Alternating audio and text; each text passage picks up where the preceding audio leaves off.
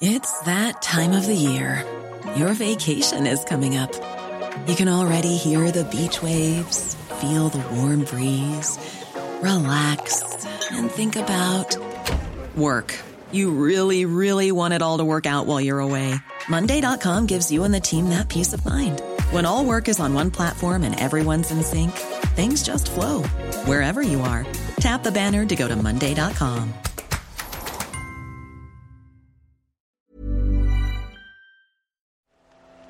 The Telegraph. Podcasts.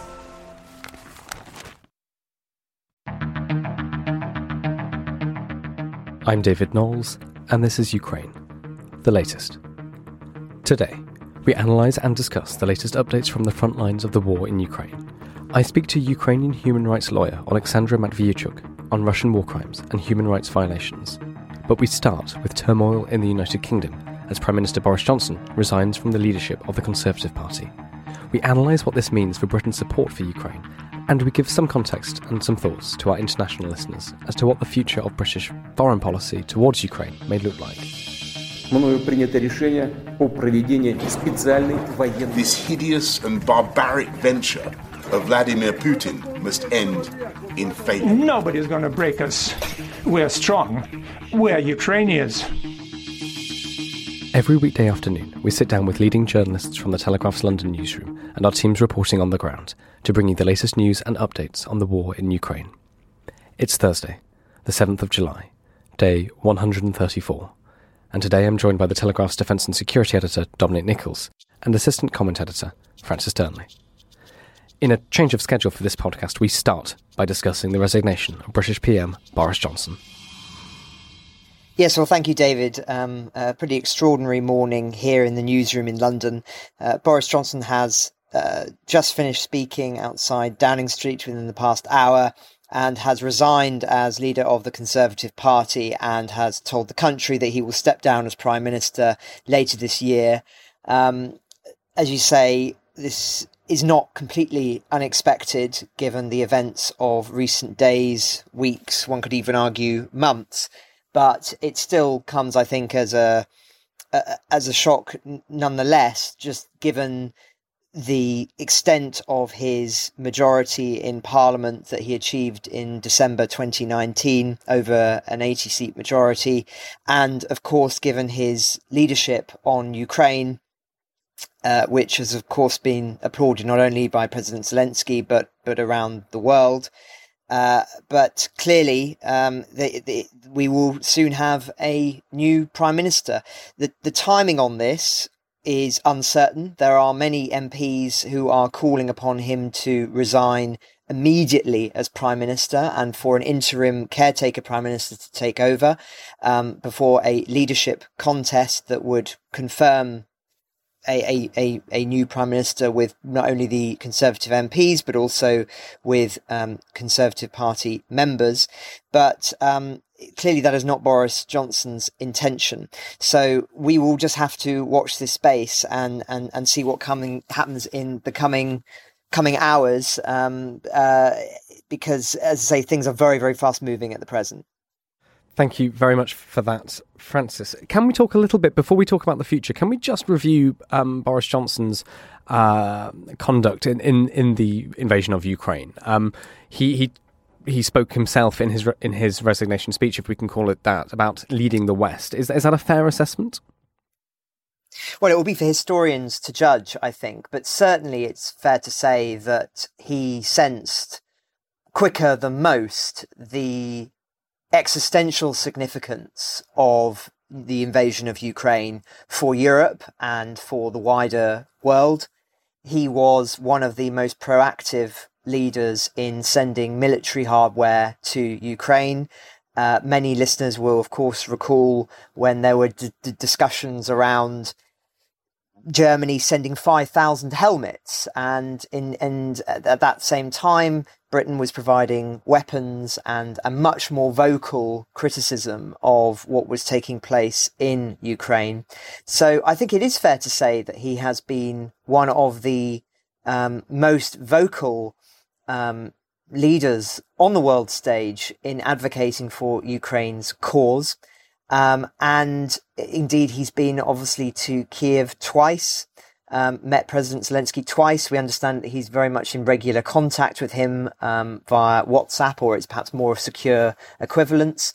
And he has obviously been, in terms of the military spending that we have sent to Ukraine, it's second only to the United States. So if one is only measuring it on that metric, then you could say that certainly Britain has been one of its most erstwhile supporters. And Francis, may I just jump in there? Hi everyone, Dom here. I know it's all a bit higgledy-piggledy today, so apologies for that. But I know you've got to dash off quickly, Francis, with the breaking news. But just before you go, I can talk in a moment about what this might mean for Britain's continued support for Ukraine and Ben Wallace as Defence Secretary and whether or not he may survive in post. But just in terms of where we are in national leadership. So this brings a general election a little bit... the odds are a little more likely there's a general election, let's suggest, and there's a chance obviously that Labour could get in, and the current Labour leadership team have been quite close to the government in terms of defence and Ukraine specifically, but there is a very large wing of the Labour Party who are still anti-NATO and anti the war, and I just wonder if you were able to give any kind of comment on what you think the chances of that side of the Labour movement in this country being able to exert influence over the leadership if it were to win any general election. That I'm not suggesting it's around the corner at all, but if it were to happen, is that still a prevalent wing of the Labour Party and still a feature in our politics? Well, I think the first thing to say, and to your point that you just made there, is I don't think a general election is around the corner. I think that it will now be in the interests of the Conservative Party to allow a new leader to bed in, to restore trust with the public, if that's possible, and to try and establish a new policy model for the remainder of the time in office. Of course, we're in unusual territory here, because usually when a prime minister is ousted, it's because they have a very narrow majority in the House of Commons. That is still not the case, despite several by-election disasters for Boris Johnson. That's still not the case for him. There's still a sizable majority for the Conservative Party. So I think that we will still be expecting a general election in 2024. Indeed, it could even go into 2025, which I think is unlikely, but it would technically be able to go on for that long, which obviously, this is still a long time and given the situation in Ukraine. But of course, the war in Ukraine could go on for a very long time. And so I think it's absolutely right to be thinking about the potential implications of a Labour win in the long term. I think it is fair to say your point that there is a large wing of Keir Starmer's Labour Party that is not supportive of NATO, is more perhaps sympathetic to the sort of Russian line, perhaps partly for nostalgic reasons from, it used to be the old bastion of Marxism and socialism in Europe. And I think there is still an element of that within certain wings of the Labour Party. But certainly you're right to say that Keir Starmer has been broadly in alignment with Boris Johnson in terms of his support of Ukraine. But, these matters are shaped profoundly by what kind of majority any leader can score in an election. I think if we were to have a general election tomorrow, it would almost certainly lead to some kind of hung parliament that would require a coalition of sorts. If Labour Party were the party that were in the position to have said to be forming a government of some kind, albeit a minority one, then of course the people in the party who are more critical of NATO would have significant influence. Because they would be able to effectively steer elements of policy. But this is a lot of hypothetical here, and I don't want listeners to think that this is actually something that could happen in the short term. But I think it's certainly fair to say that is a possibility. And I know you'll touch on this more, Dom, because you know Ben Wallace far better than I do. But I think that whatever happens now in the coming days, weeks, months, I think that the British government's stance, as defined and shaped by Boris Johnson in those early weeks of the war, will continue. I think that regardless of, I think there's the high chance that Ben Wallace will remain in office as Defence Secretary, assuming he doesn't run for the leadership. will remain in office there. Obviously, Liz Truss is still currently the Foreign Office. But I think, as I say, that broadly speaking, the Conservative Party is absolutely united on this issue about the importance that needs to be provided to the Ukrainian state. And it would not be in the interest of any leadership contender to try and have a sort of weaker line on that, because it is one of the very few policies that the government is able to be consistent on, and has had universal support from not only within its party rank and file, but also broadly, I would say, probably across the country as well, and wider in Europe. So yes, I think it's certainly important now to be talking about what would happen in a general election scenario. Certainly important to be talking about how different leaders may shape the Ukraine conflict. But in terms of the overall policy that I think is going to be shaping what happens in Ukraine as shaped by this British government, I don't expect there to be a profound change. Very, very quickly from me, because the reason, just to explain to listeners as well, the reason we've gone first with this item of news, usually we do start with the updates from the front lines, because that's what's important, that's on the ground. But we are a British newspaper. We can give insight, I think, into this that others may not be able to. And this is such an important issue for Ukrainians. Just for our Ukrainian and potentially some of our listeners from around the world as well, can you just sketch very quickly how did this happen? Because I think looking at Ukrainian news, it wasn't necessarily expected. This is a bit of a shock. Yes, well, I mean, it's more of a death by 1,000 cuts than it is from any one incident being the defining cause for Boris Johnson's demise. I mean, obviously, historians will be debating this for many months, years, decades to come, what led to Boris's ultimate fall. But I think that the fundamental issue is a lack of coherence in government ideologically. First of all, this has been a huge cause of consternation in the Conservative Party, that he has backpedaled on certain policy announcements, certain things that Tories are not meant to do, such as tax rises. He, of course, has done. There was question marks over his leadership during the lockdowns, feelings that he should have been more critical of the scientific evidence that was given to him that may well have suggested that he shouldn't have locked down for as long, or indeed locked down at all. So his judgment was questioned there. Feelings of his support on sort of things like net zero. This is extremely expensive and arguably led to energy security issues. So there's this ideological element to all of this. But I think the biggest issue, as I say, is around judgment and trust in his leadership, based on the just litany of scandals and unforced errors that we've seen in the last few weeks. It all really started going wrong with an MP who he tried to defend, that was really indefensible several months ago. That led to one of his first by-election defeats.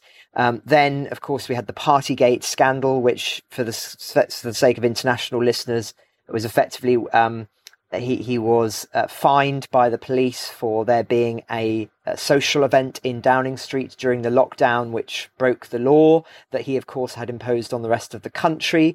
And then there has been a similar series of scandals which ministers have been asked to defend, saying that, the Prime Minister was not aware of this, that and the other. And then actually it's proven that he was aware of those things, the most recently being around an MP called Chris Pincher. And this was really the last straw. And it's just been felt that his judgment can no longer be trusted, both ideologically and, one could say, I suppose, morally. And the Conservative Party, being the sort of ruthless election winning machine that it is, it often sees itself as the default party of government, has decided that enough is enough. And so it has cost him his job, despite his successes, I think, on Ukraine, which probably history will be quite kind for him.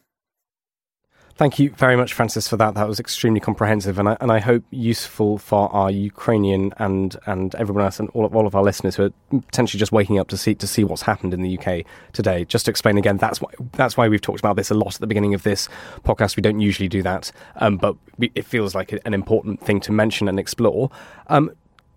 Francis, I realise you have to go. So, Dom Nichols, I'll turn to you. What does this mean for the United Kingdom's policy on Ukraine? Well, as Francis was saying, in the short, possibly the medium term, absolutely nothing. There's no suggestion from any quarter that the issues which have driven Boris Johnson from office are going to blur into Britain's position on Ukraine right now. So stand fast that the conversation we just had about any potential future other government and so on and so forth, that is far down the line. That was sort of speculation and sort of political chit chat. I mean, there is nobody has today and in the run up to this, through any of the scandals, nobody has suggested any of it is indicative of support or waning support for Britain's firm policy on Ukraine.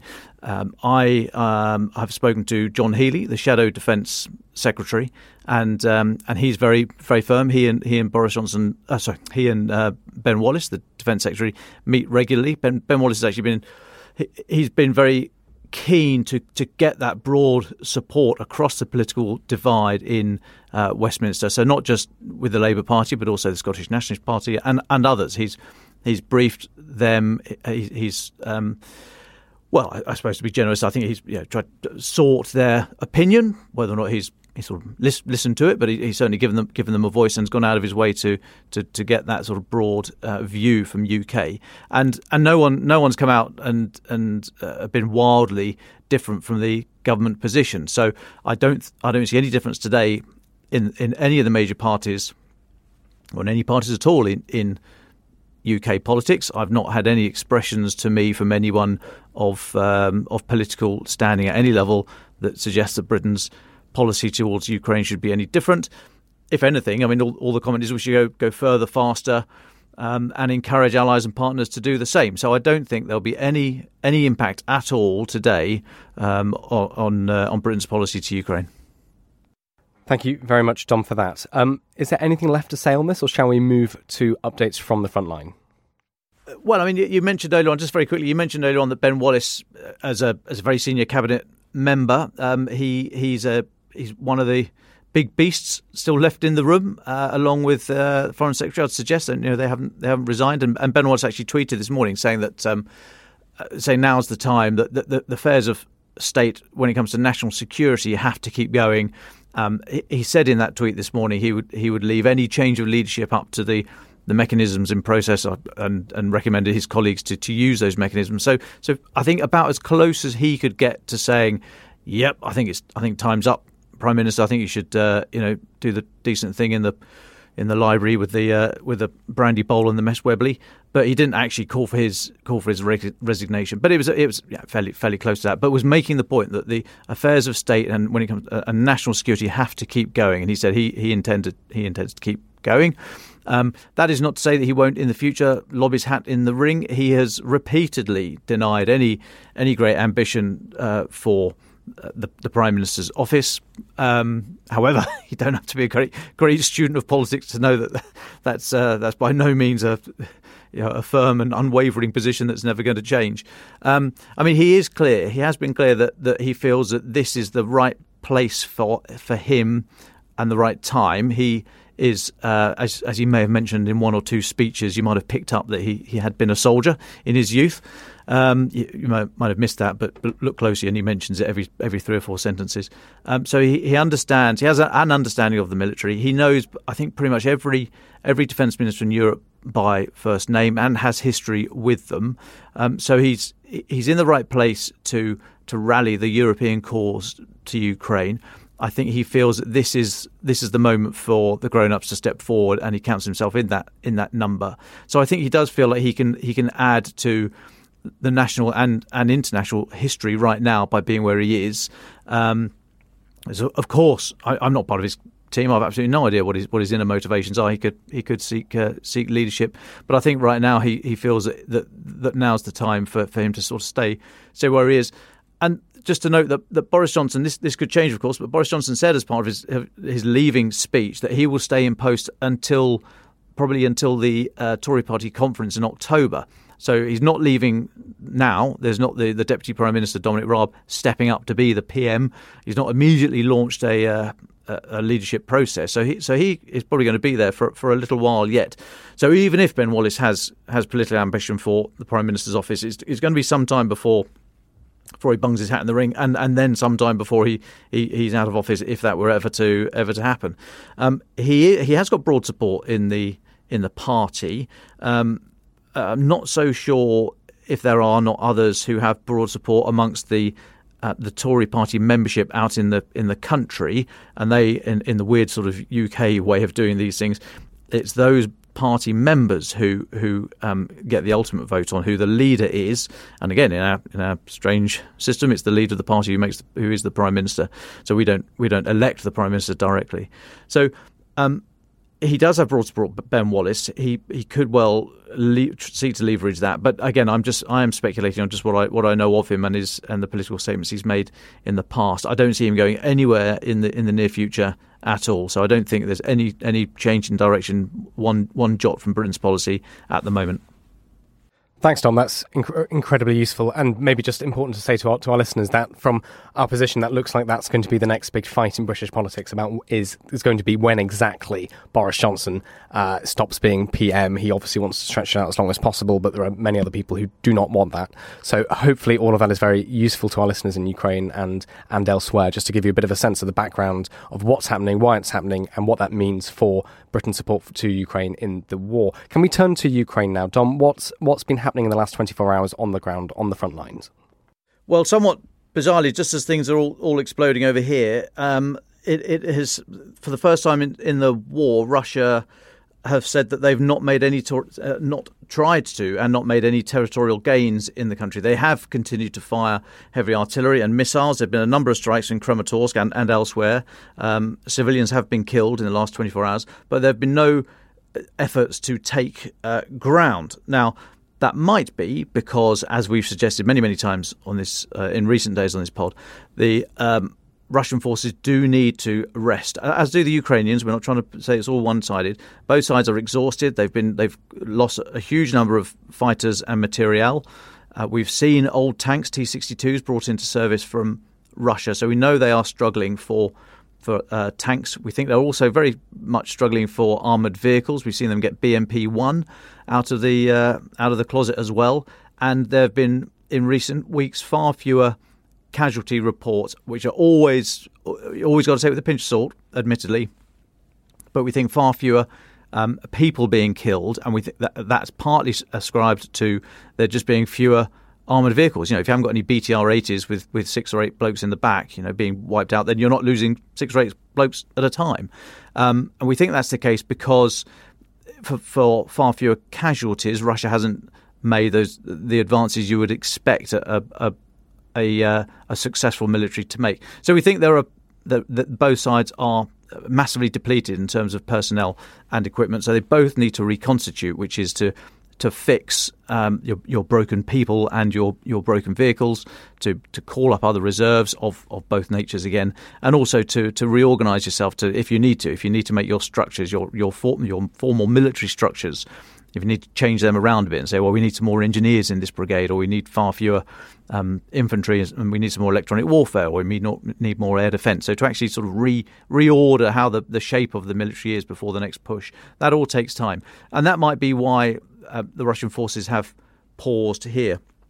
Another reason they've paused might be that the strikes in the last 8-10 days that we've seen, which we think are down to some of the HIMARS that have been going in from the US, or the other heavy self-propelled 155mm artillery, the French Caesars and the P2000s from Germany and elsewhere, as well as British MLRS and German MLRS, and others. I don't seek to provide a comprehensive list here. There have been a number of Russian ammunition dumps that have suddenly gone up in smoke, a number of Russian headquarters that have gone up in smoke. So we think that possibly this is the start of the effect of this heavy artillery flowing in to Ukraine. So this is going to be an interesting point. Russia's now at the point where it really does need to rest and sort of recock for the next push, but it needs to get moving before more of these heavy weapons flow in.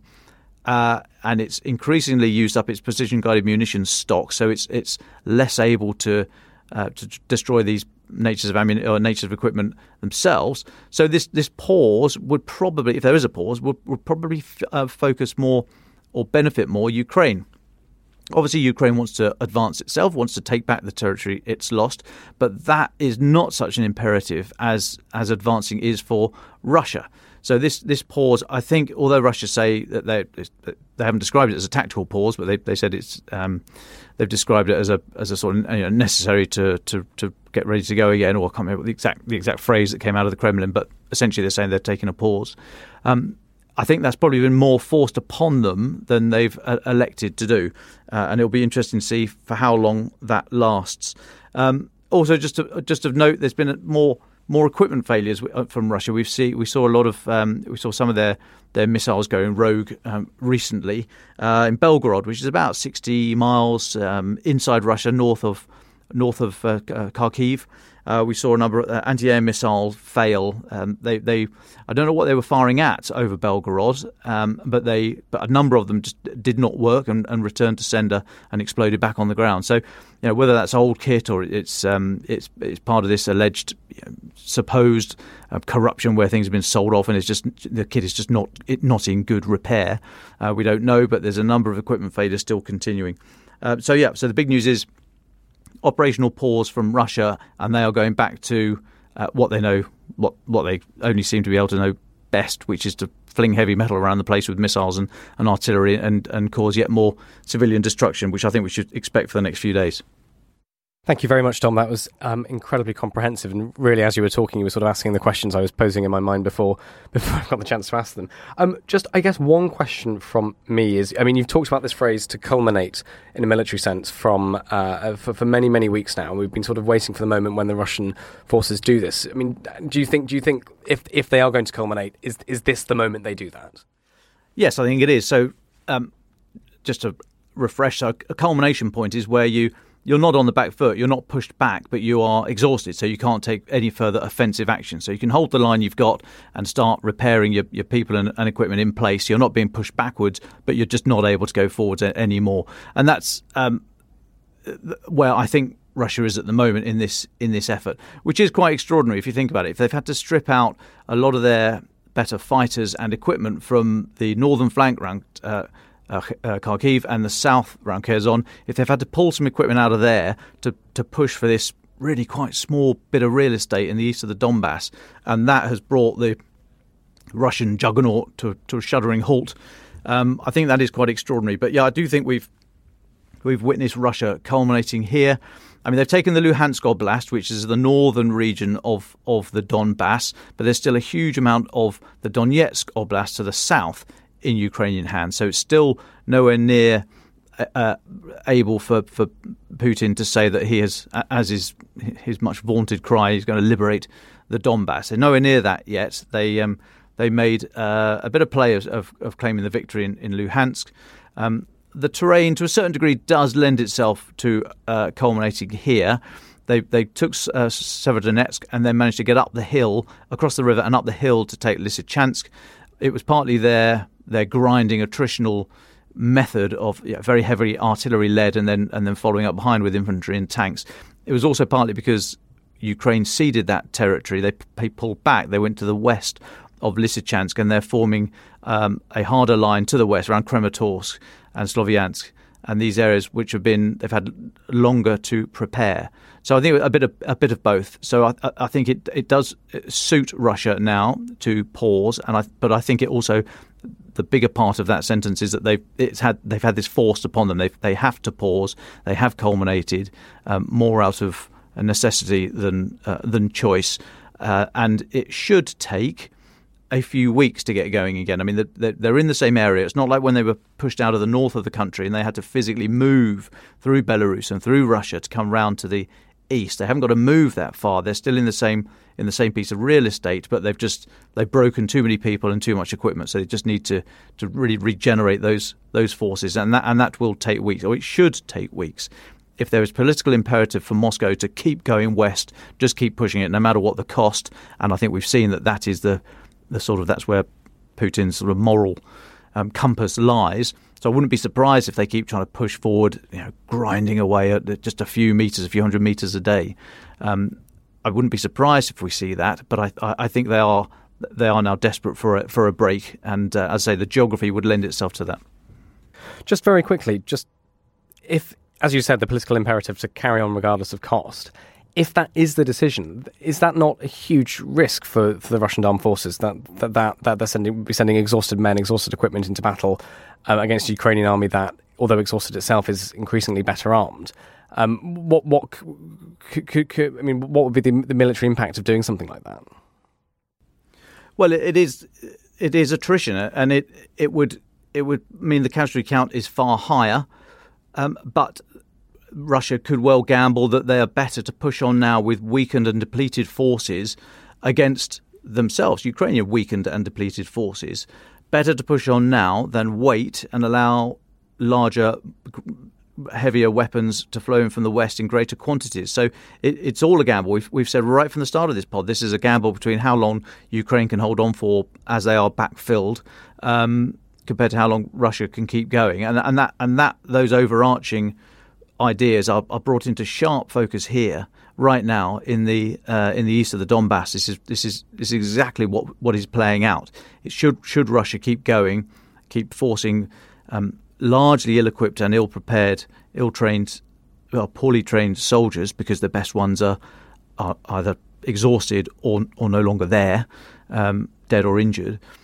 Do they just keep going? Or do they accept that they need time to train and get the numbers back in, but every day allows Western forces to supply Ukraine even more training and equipment? Well, thank you very much, Tom Nichols, for that.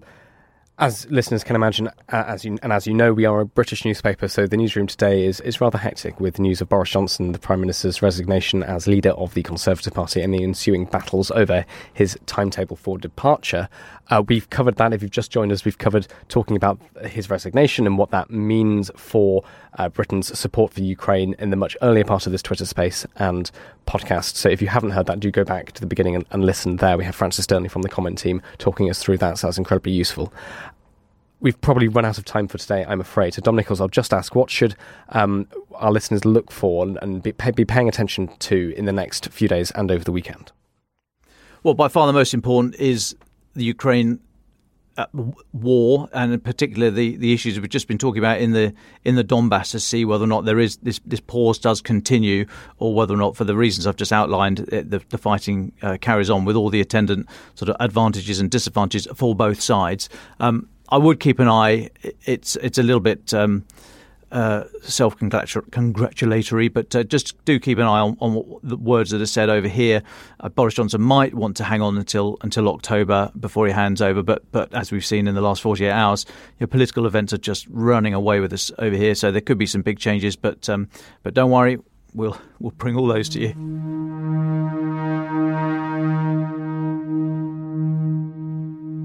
On Tuesday night, I went to the Ukraine Institute in London to listen to human rights lawyer Oleksandra Matviichuk speak on human rights violations and war crimes in Russia's invasion of her country. After her talk, she was kind enough to answer a few questions for this podcast. Huge thanks to Oleksandra and the Ukraine Institute for their help and their time. Here's our conversation. Well, thank you very much, Oleksandra, for your time. Could you tell us just briefly a bit about yourself and what have you been doing the last 8 years in your career? My name is Oleksandra Matviichuk. I am a human rights lawyer, head of Center for Civil Liberties.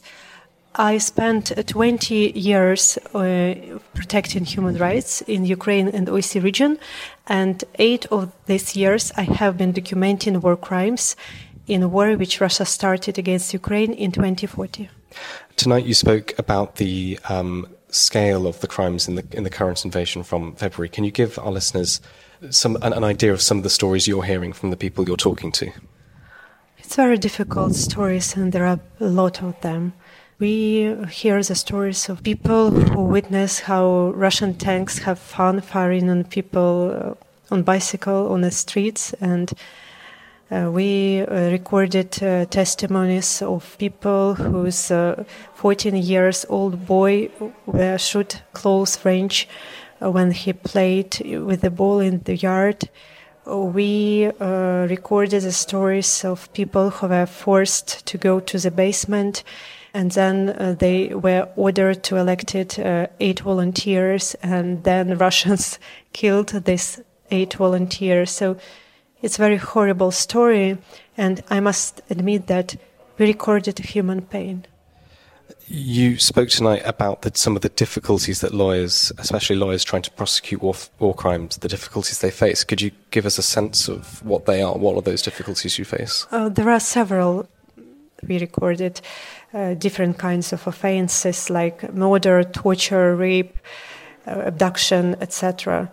And it's very difficult to investigate the cases when you have not one but dozens of thousands. Second obstacle is that before this large-scale invasion, we have only 7% of Ukrainian territory under Russian occupation. I mean Crimea and part of Donbas. But now more than 20% of Ukrainian territories are under Russian occupation, and we have no physical access to the territories. And we see only the top of iceberg, what's going on there. Third, that we are in a hot stage of the war, and there is a zone of hostilities where the battles are going on. It's impossible to work here with a human rights purpose. It's impossible to conduct investigation in this area. And that's why there are a lot of barriers for investigation and to bring perpetrator to justice. We've heard a lot about deportations from occupied Ukraine to Russia. Could you just comment on that? What do we know? What's the scale of this, and what is happening to people? We don't know concrete number. Russia officially declared that approximately 2 million people were forcibly deported. Why we call this forcible deportation, it's very important to understand from the legal point of view. It doesn't mean that all these people were like ties and physically transferred to Russian territory. It means that these people have no chance, no option to decide, because Russians use tactics, very cruel tactics, how they occupied cities. They circle cities and don't allow people for peaceful evacuation. And they do it for purpose because they ruined critical infrastructure, they ruined residential buildings, they forced people to live in basement for weeks without food, water, medical care.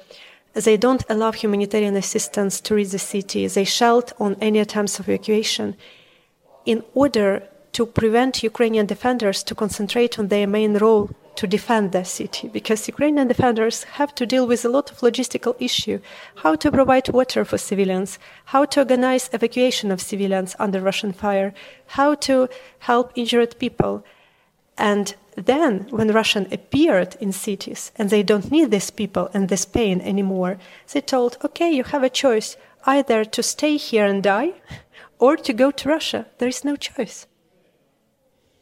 You spoke a bit about what you see as the limitations of the international system, because I think lots of listeners will see the crimes and see what's going on and want justice for the people that have done them, want justice for the people who've suffered.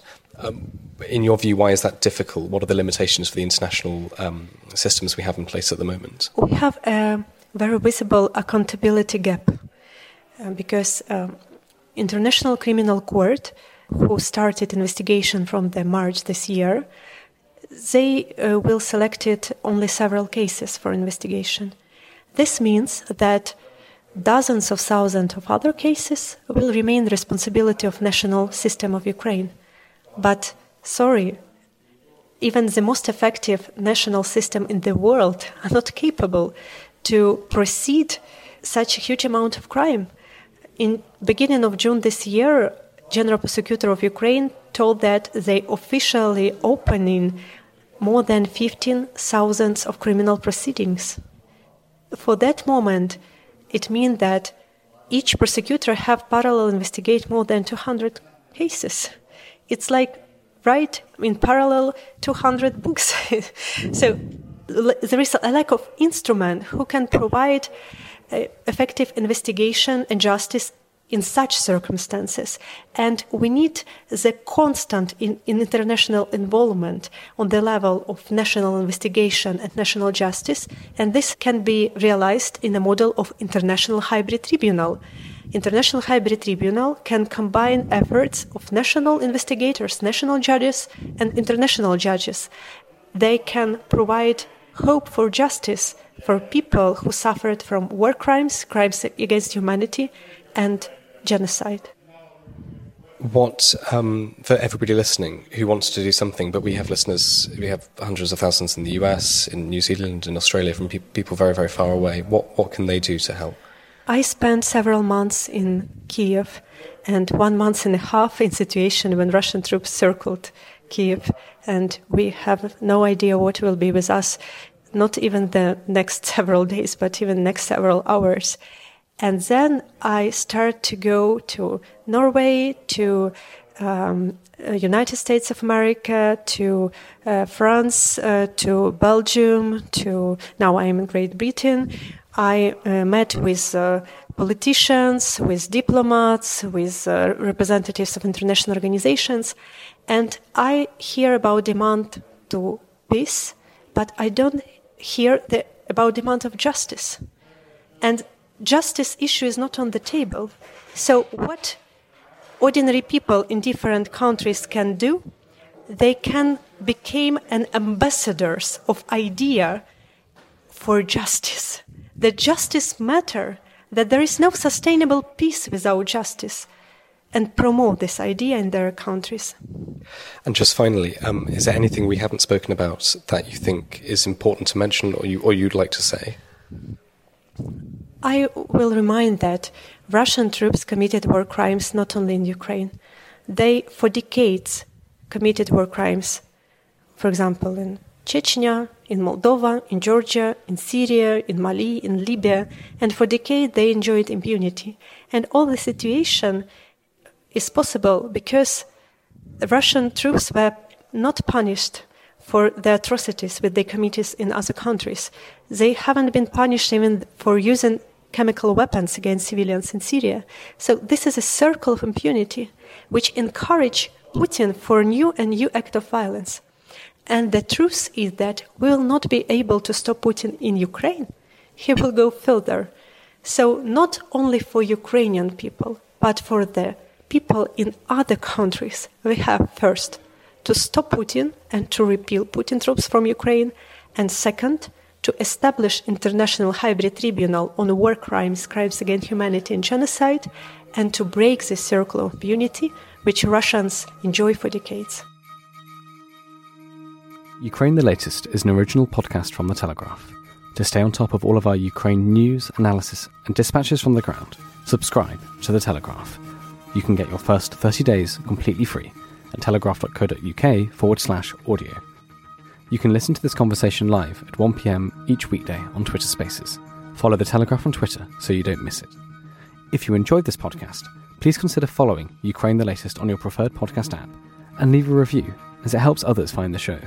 You can also get in touch directly with us by emailing podcasts@telegraph.co.uk. We do read every message. Ukraine the Latest is produced by Louisa Wells and Giles Gear, and today on Twitter, Sophie Coe.